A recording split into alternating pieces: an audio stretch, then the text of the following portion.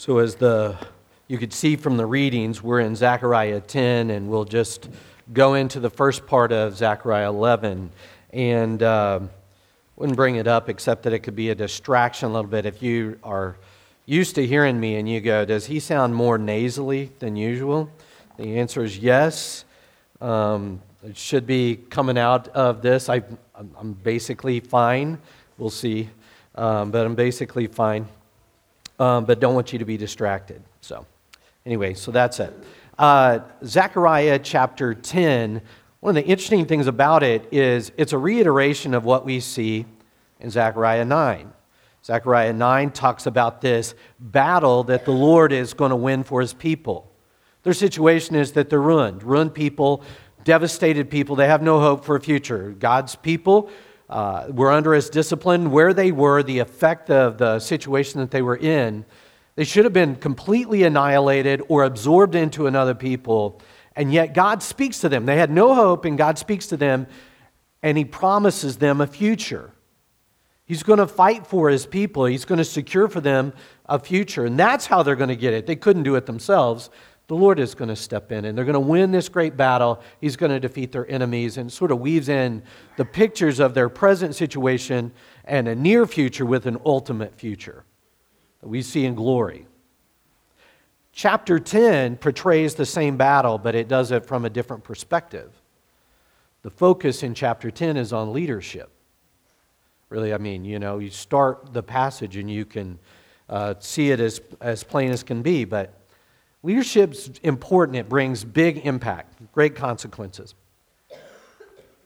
And the main image, something familiar to them, less so to us, except through like maybe a biblical lens, but very familiar to them. It was the image of a shepherd. It fit the context. It was common to them, used sometimes of religious leaders for sure, but kings an awful lot. A king was seen as a shepherd. A religious leader could be seen as a shepherd. A lot of the people, main figures in their history were shepherds. Moses and David, Jacob, and so on. God is depicted as a shepherd in Psalm 23. It fits. A shepherd has a flock that he tends to and cares for and protects and all of that stuff, guides and everything. So it's big impact. Only God is ultimate, but whenever it comes to the issue of leadership, it has huge consequences. Only God is ultimate, but good leadership, as a general rule, good for people. Bad leadership, bad for people.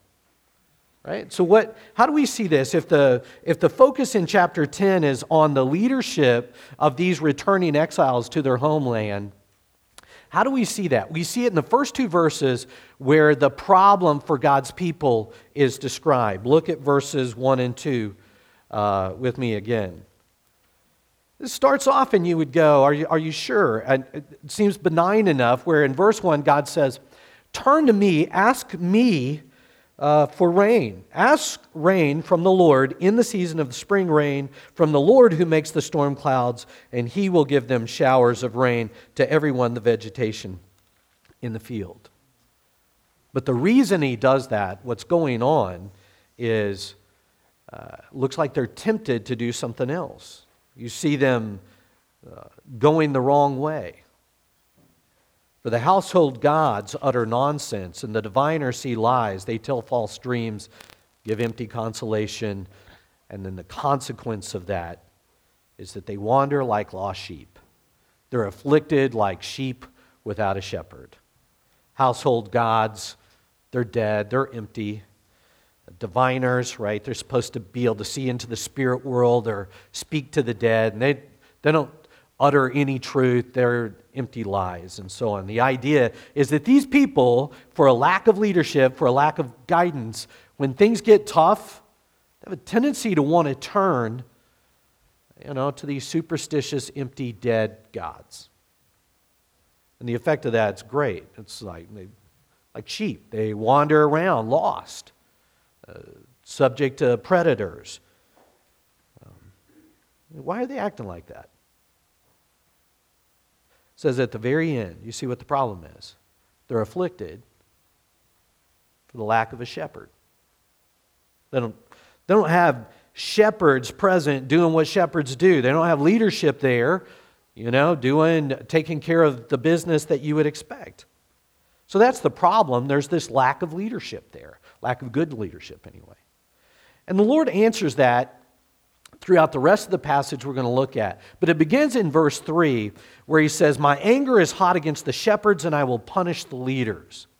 It's helpful to ask who the shepherds are and who the leaders are to whom he's referring. Leaders literally means male goats. You probably have a little note there. It says male goats. What an interesting name for a leader. Technically, sometimes it was used for foreign leaders like kings and stuff like that. You can see that in different passages throughout the Old Testament.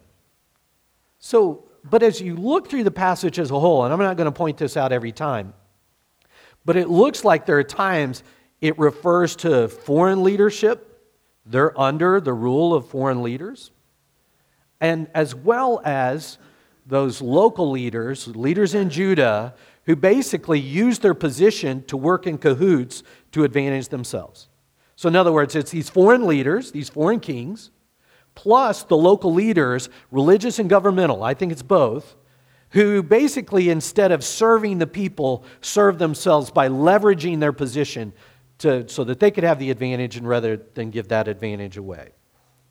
And God says, my anger is hot at them. Right? And then the rest of the passage, God says, here's what I'm going to do. And it's 6 things. Here's the problem. There's a lack of good leadership, and these people have sold out the flock. They've leveraged their position to exploit them rather than care for them, and God says, that makes me angry. And I'm going to do these 6 things. Number 1, I'm going to punish the bad leaders. Look at the beginning of verse 3. Anger is hot against the shepherds. I will punish the leaders. And the reason is that he cares for his flock. Right? You get this. Maybe the best way to get this in our day and age is if you're a parent. Right? If you're a parent, your kids, you love your kids. You would die for your kids. And somebody unfairly attacks you. It's unpleasant, but whatever. Right? Life happens. And it's just you deal with it. You learn to roll with it. But if somebody unfairly attacks your child, man, it's on then, right? You want to step in the gap right away, especially if it's beyond just a criticism or something like that. They're actually looking to exploit them. And that's the scenario that God sees. They're exploiting my children, and I'm going to punish them. The second thing that he says he's going to do is at the end of verse 3, he's going to transform his people from weak to warriors. Look, they're this flock. The Lord of hosts cares for his flock. Right? These sheep. And will make them like his majestic steed in battle. They go from a flock, of these sheep wandering around lost, vulnerable to all kinds of attacks and whatnot. They've not been properly watched over. That's what they were, or that's what they are now, but what they're going to be is this majestic steed, this battle horse that charges into the enemy, crashes into the enemy. It's a big transformation. Sheep aren't known for their warrior-like qualities, right? So he's going to transform them, big transformation. Third thing he says he's going to do. He's going to raise up leaders who will fight for them rather than exploit them. He's going to raise up these leaders who are going to fight for them rather than for themselves. It says that in verses 4 and 5. All these things that the Lord says he'll do, in verses 4 and 5, but in saying that he's going to replace these bad leaders with good leaders, there are 3 metaphors he uses to describe them. The cornerstone, the tent peg, and the battle bow. Okay, this wasn't like in the 1960s where we've got video and stuff like that. This was over 2,500 years ago. So whenever we see metaphors like this, it's reasonable that we might go, well, what does that mean? What are these leaders going to have about them that suggest a real strength and a real change in leadership? Well, the cornerstone be something that it was this primary stone and the rest of the building rested on it. It's going to be the kind of leaders that create stability. The tent peg, house and tent, a lot of times, depending on the context in the Hebrew, would refer to the same thing. And a tent peg is what held down the house. It stabilized the house, right? Had to have that against the wind and so on. So another image of a house being protected and stable. And then finally the battle bow. That was a weapon. So suggests military strength, the ability to defend yourself and be protected. But the main thing we know is that they're going to win big. They're going to fight and they're going to win big. It says at the end of verse 5, because the Lord is with them. That God, one of the things He's going to do to address this problem, He's going to raise up and give them new leaders, and they're going to be good leaders. They're going to be strong leaders who fight for them instead of themselves. Fourth thing, it's going to give them a good future. This was the big theme in verse 9. A ruined people without a future, and God gives this to them. This glorious future. Verse 6, all these things that the Lord will do. He's going to strengthen, He's going to save. Remember, they're in exile. He's going to bring them back. And He's going to answer their prayers. And in chapter 7, verse 13, one of the things that God said that He was going to do as a punishment is that He had spoken to them and they didn't listen to Him. And so whenever they called out to pray to Him, He wasn't going to answer their prayers. And He's changing that. He's going to answer them in their prayer. And the reason, He says, is because He has compassion on them. The effect is to restore them as though they had never been disciplined like this in the first place. All these things, strengthen, save, bring them back, regather them, answer their prayer. And by the time you get to verse 7, it says Ephraim, whoever that is going to be this mighty warrior up above. In verse 6, he also used this little phrase, the house of Joseph. This would have meant a lot to them because the smaller kingdom was the southern kingdom. That was Judah. But the house of Joseph and Ephraim would have been synonymous with the northern kingdom, Israel. And God has given this gracious little clue there that even these people who had been devastated, the northern tribes had been conquered by Assyria 722 BC, way before the southern kingdom had. And they had been exiled. And what God is saying is, my salvation is going to all my people. All of those people. It's not just Judah. It's not just the southern kingdom. And the effect is going to be something that it says they're going to be glad. You look at the end of it, the Ephraim will become like a mighty warrior, and because of the way God has strengthened them, look in the middle of verse 7, their hearts shall be glad as with wine. It's a very Baptist thing to say. Glad with wine, like a fellowship where they're sharing together and they're rejoicing together, and then their children see it. And they're going to be glad too, because they're going to see what the Lord has done, and they're going to know that it's Him. And so it says their hearts rejoice in them. It's going to be a real gladness, a real joy in what God has done for them. The fifth thing God says He'll do is He's going to regather them as His flock in verses 8 through 12. Pretty cool the way this section works out. In verses 8 and 9, you get the image of the shepherd. He says at the beginning of verse 8, I'm going to whistle them and they're going to gather together. Remember, they're in exile, and the picture here is, again, very familiar to them. But if you were a shepherd, one of the ways that you would, communicate with the flock was you would whistle. We do this more often with dogs. I did it with my kids. I couldn't yell loud enough, so I would whistle, and they would hear the whistle, and they would, I know, not very good parenting of me, but it was effective, right? So I shepherded my little flock with my whistle. And there's this image of God the shepherd whistling. He's calling out for His flock in exile, and they're going to come back. He's redeemed them, He says. They're His. He bought them. They belong to Him. And so He's calling those who are His back to Him. And in verse 10, you get to see this massive return from the far reaches of exile. Mentions Egypt and Assyria. So Egypt would represent the most significant military power to the south, and Assyria would be the most significant military power to the north historically. And they're going to come from all over, and He says it's going to fill up the land, and His little phrase here is, till there is no room for them. So He mentions like Gilead. That's the Transjordan area to the east of the Jordan River. It's not a lot of people live there historically. Or Lebanon, the most northern part of the Promised Land. What He's saying is all these parts that even throughout the best of our history weren't very significantly populated, we're going to be bursting at the seams.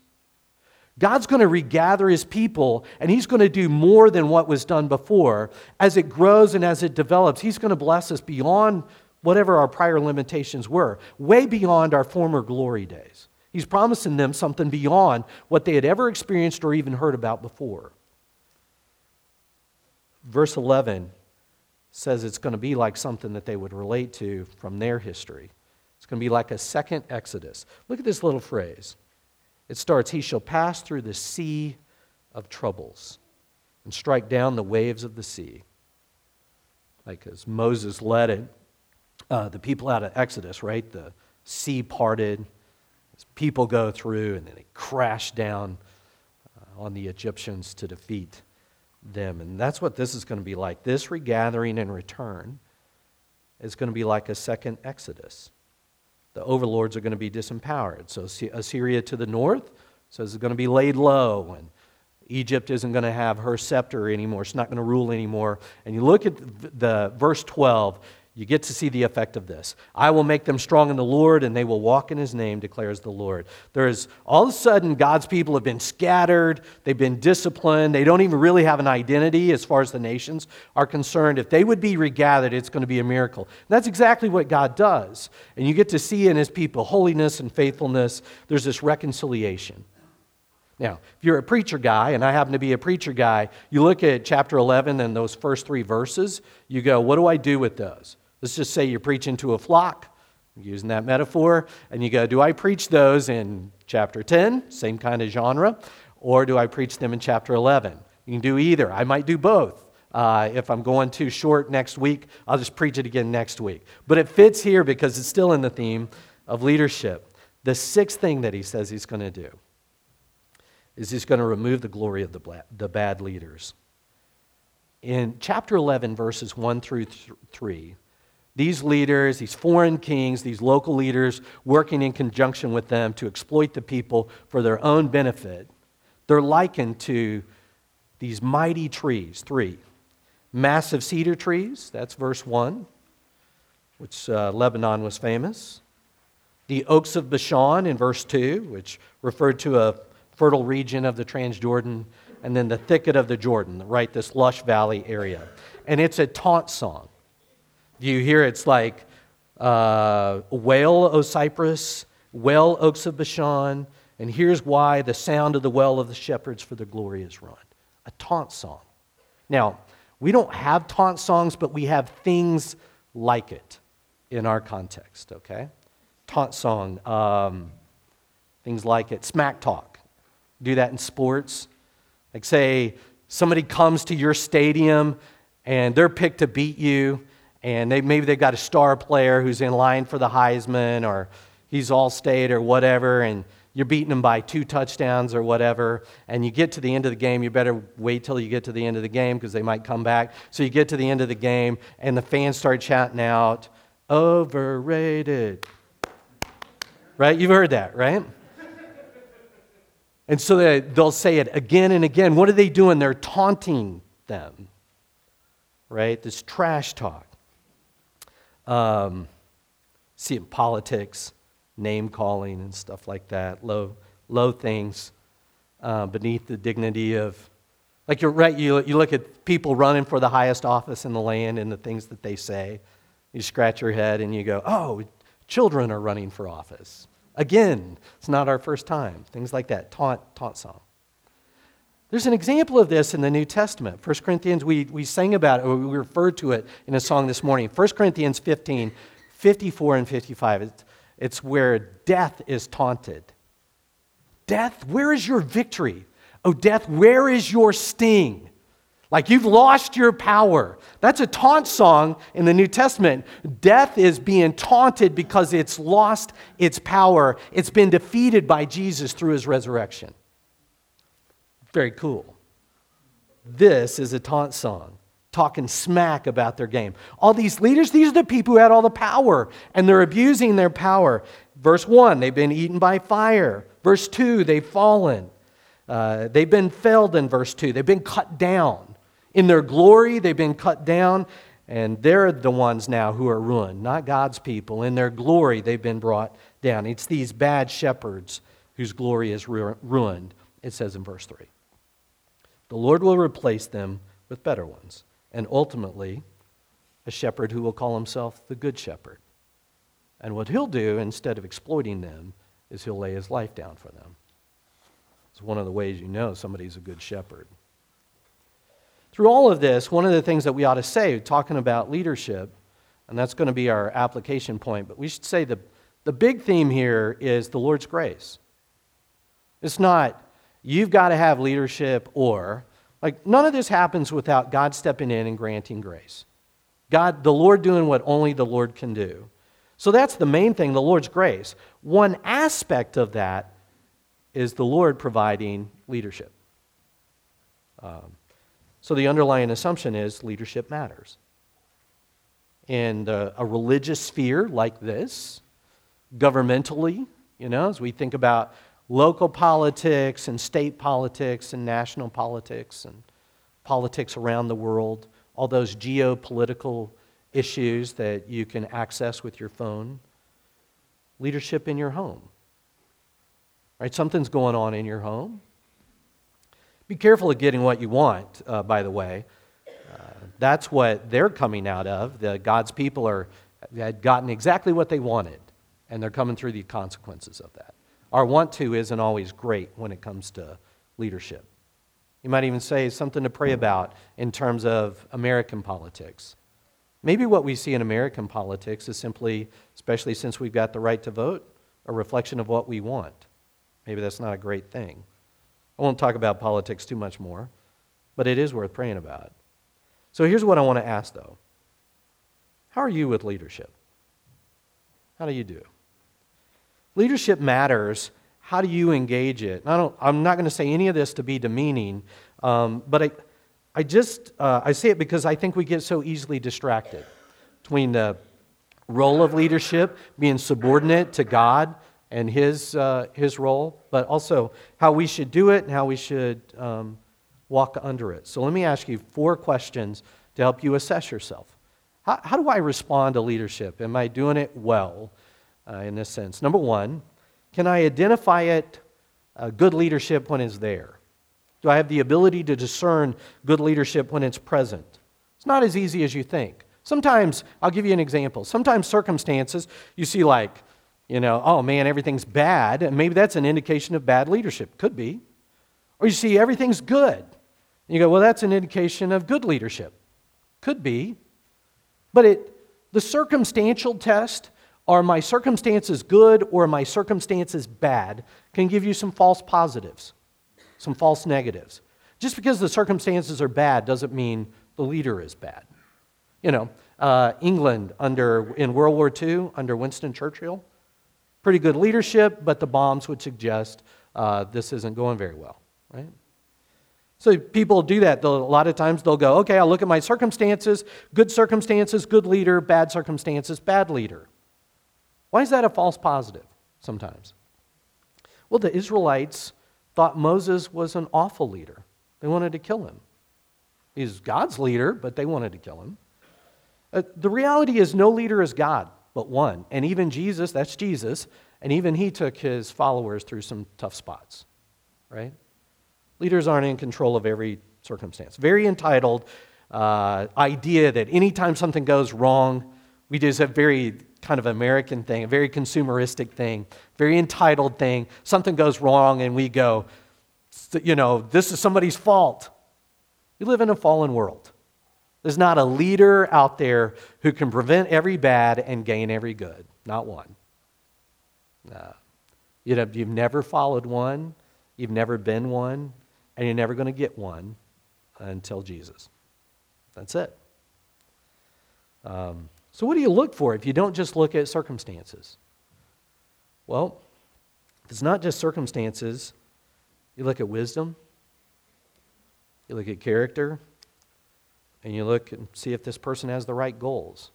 Does this leader want to serve people, or does he want to be served by people? Do you have the ability to identify good leadership? You're going to need a good leader in a tough situation, but the tough situation might distract you from being able to see who that is. Can you identify it? Number 2, do Do you do your part to support good leadership? I mean this in any of those spheres, whether it's church life or government or in the home, at the workplace, whatever. You can apply it broadly. But here's a good question. Can you follow? Some people, it doesn't matter who the leader is. They just can't follow. They just hate to take direction. It hurts their pride. The leadership might be great, but the heart to follow is just absent. Do you foster the leader being able to do his or her role? Sometimes you'll see people, like if the leader does what they want, then they go, oh, well, that guy or that gal is really good, just because they did what they wanted. Is that a good test, just they do the things that you like? Isn't part of good leadership that they can point out unhappy truths to you? I mean, I think a good leader would be able to do that, right? You got a blind spot in your game, or there's a tough truth that you got to be able to face, and a good leader would be able to point that out. Somebody who loves you would be able to do that, would do that because you need to hear it.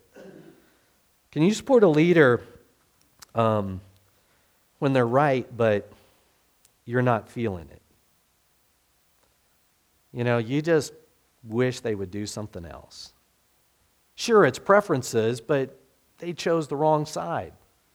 This style of music or this brand of policies or whatnot. You know, what some people want is they want to criticize or support the leader based on whether or not they get what they want. That means they actually want to lead. They just don't want the risk or the responsibility of leading. So let me give you an example. I think it's kind of a funny example. I've been doing this job a long time, and it just goes to the critical element of it. So this isn't a big deal, but every once in a while this happens where somebody, I get lots of compliments. That's a pretty cool part of my job. People can be incredibly encouraging. I get these weird sort of criticisms too, things that people would never say to anybody else, right? Where it's somebody, whether it's my style of clothing or my hair or something like that. My hair is just my hair. It's really none of your business. You know what I mean? It's like that kind of thing. But I've had like I said, I've gotten lots of compliments and stuff like that. But over the years, I've had some people go like, I think you should preach better. And I go, I agree. I hear me too. Right? I wish every Sunday, that's what I like. God and I have this conversation, where I'm just like, Lord, I hope you bless it. I wish that went a little better. Sometimes I see it on my notes. I'm like, that's pretty good. And then I listen to it afterwards, and I'm like, that wasn't very good. There's that problem. But when, the few times that's happened where somebody's that blunt, I'll tell somebody, I'm trying. I try. Pray for me. And here's the rule. Here's the real point. I never really have the moral right to criticize if I don't have the commitment to pray. And I just think we're like gunslingers when it comes to criticism. You see those old westerns, spaghetti westerns? Clint Eastwood, he's got the scowl. And as soon as something bad happens, he immediately prays to the Lord. No, right? The guns come out. Do I do my part to support good leadership in any sphere, right? Somebody teaching your kids' class or leading music or taking care of our kids, so on. All right, here's the third question. Am I grateful for good leadership? It's not a given, right? Good leaders are seen as gifts. We should thank the Lord for them. We shouldn't necessarily adore the person. We should point to the Lord and go, this is not a given. Thank you for this, right? Are you quicker to complain or are you quicker to express gratitude? Could be a pastor, it could be a ministry leader, could be a governmental official. Kids, let me talk to you for just a second. Good leadership can show up in your homes. And if you're old enough to hear this and process the words that I'm saying, you're old enough to recognize in your parents, right, good leadership and express gratitude to God for them. Right? You're old enough to thank God for a mom and dad. If you can see this, my mom and dad love me, they take care of me. They're teaching me wisdom and right from wrong. They're pointing me to Jesus. They're making sacrifices for me. So if you're 4 years old and you can see that, you can thank God for your parents. You should. That's good leadership, and God has given them to you. What a gift that you have parents who love you. Thank God for them. Number 4, do I steward my opportunities at leadership? If leadership is something like this, it's like influence. Do you take advantage of the opportunities you have? Whether it's in a place like church or at home or work or wherever. I'll give you a couple of questions to assess yourself. What kind of impact are you having? Do people look at your influence, your leadership, and do they think you're really in it for you? This is what you can get out of it. Or do they think you're there to serve them? What kind of impact are you having? Is it service or is it self-service? Is there anything I can do to make a better impact? Can I grow? The answer to that's probably yes. You can do it for a long time, and the answer is probably yes. Most of us keep growing in different seasons. So, leaders have power. That's the reality. Leaders have power. That's never a simple thing in a fallen world. So I want to close by this. Let me give you an acid test or a field test for somebody's character. You know what you do? You give them power. See what happens. There are a lot of people who are really good people, easy to interact with, all of that. Then maybe they're even quite capable. You give a person power, and a lot of times you'll see what they're made of. Who are they then? What do they do then? Who do they become? Like kind of the Gollum's ring sort of thing? Do they become a monster with power? Plenty of people do it.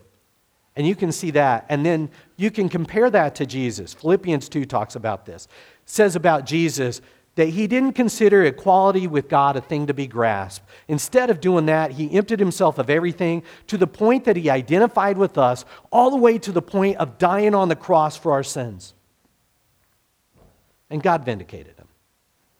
So we get this perfect example in Jesus. We have the best model in Jesus who used his power to serve. It says he made himself nothing to take on the form of a servant. Jesus washed feet, guided the confused, included the outcast, died for the sinner. And you're not going to do all the things he did. I'm not going to do all the things he did. But my mission is in the scope of his mission, and your mission is in the scope of his mission. It's not as great, but the aim is still in the same direction. And you can look at this generally and say what Jesus did is he made the people around him better. Did it ultimately. Made the people around him better. And the point is, you can too. Leadership, right? With God's blessing. My people are afflicted for a lack of a shepherd. Sometimes you've been called to step into that gap and to provide that kind of influence and that kind of wisdom and that kind of character. And it always comes with sacrifice, every time. Question is, are you willing to pay the price? And one of the ways you know is that if you have to win, you're not. You're not. Let's pray. God, we thank you for the blessing of the good leaders we've been given throughout our lives and even now. Those are people who serve in government, and they do it to serve the people under their care. They do it to give you glory. We thank you so much for people like that who serve in our government, state and national. Seems like there aren't very many of them. So we're grateful for the ones that are there, and we ask for more. For those who serve in our church and they just love you and they want Jesus' name to be great and they want the people around them to flourish, we're so grateful for people like that. They're gifts from you. And for people who lead well at work and they make the people around them better and engaged to serve their community well. And leadership in the home. People who love their kids, they love their family members, and they serve them and they strengthen them. God, we're so grateful for that. Would you help us to grow, to be better leaders, to be better followers when that's the case? As important as all of that is, ultimately, we're so grateful for Jesus, who took all of that power and all that status, and he laid it down to win us. So when you call your sheep, they say, they're mine, I've redeemed them. We know, that's the Lord Jesus' work, the Good Shepherd, who laid down his life for his sheep. We're grateful for him. It's in Jesus' name we pray. Amen.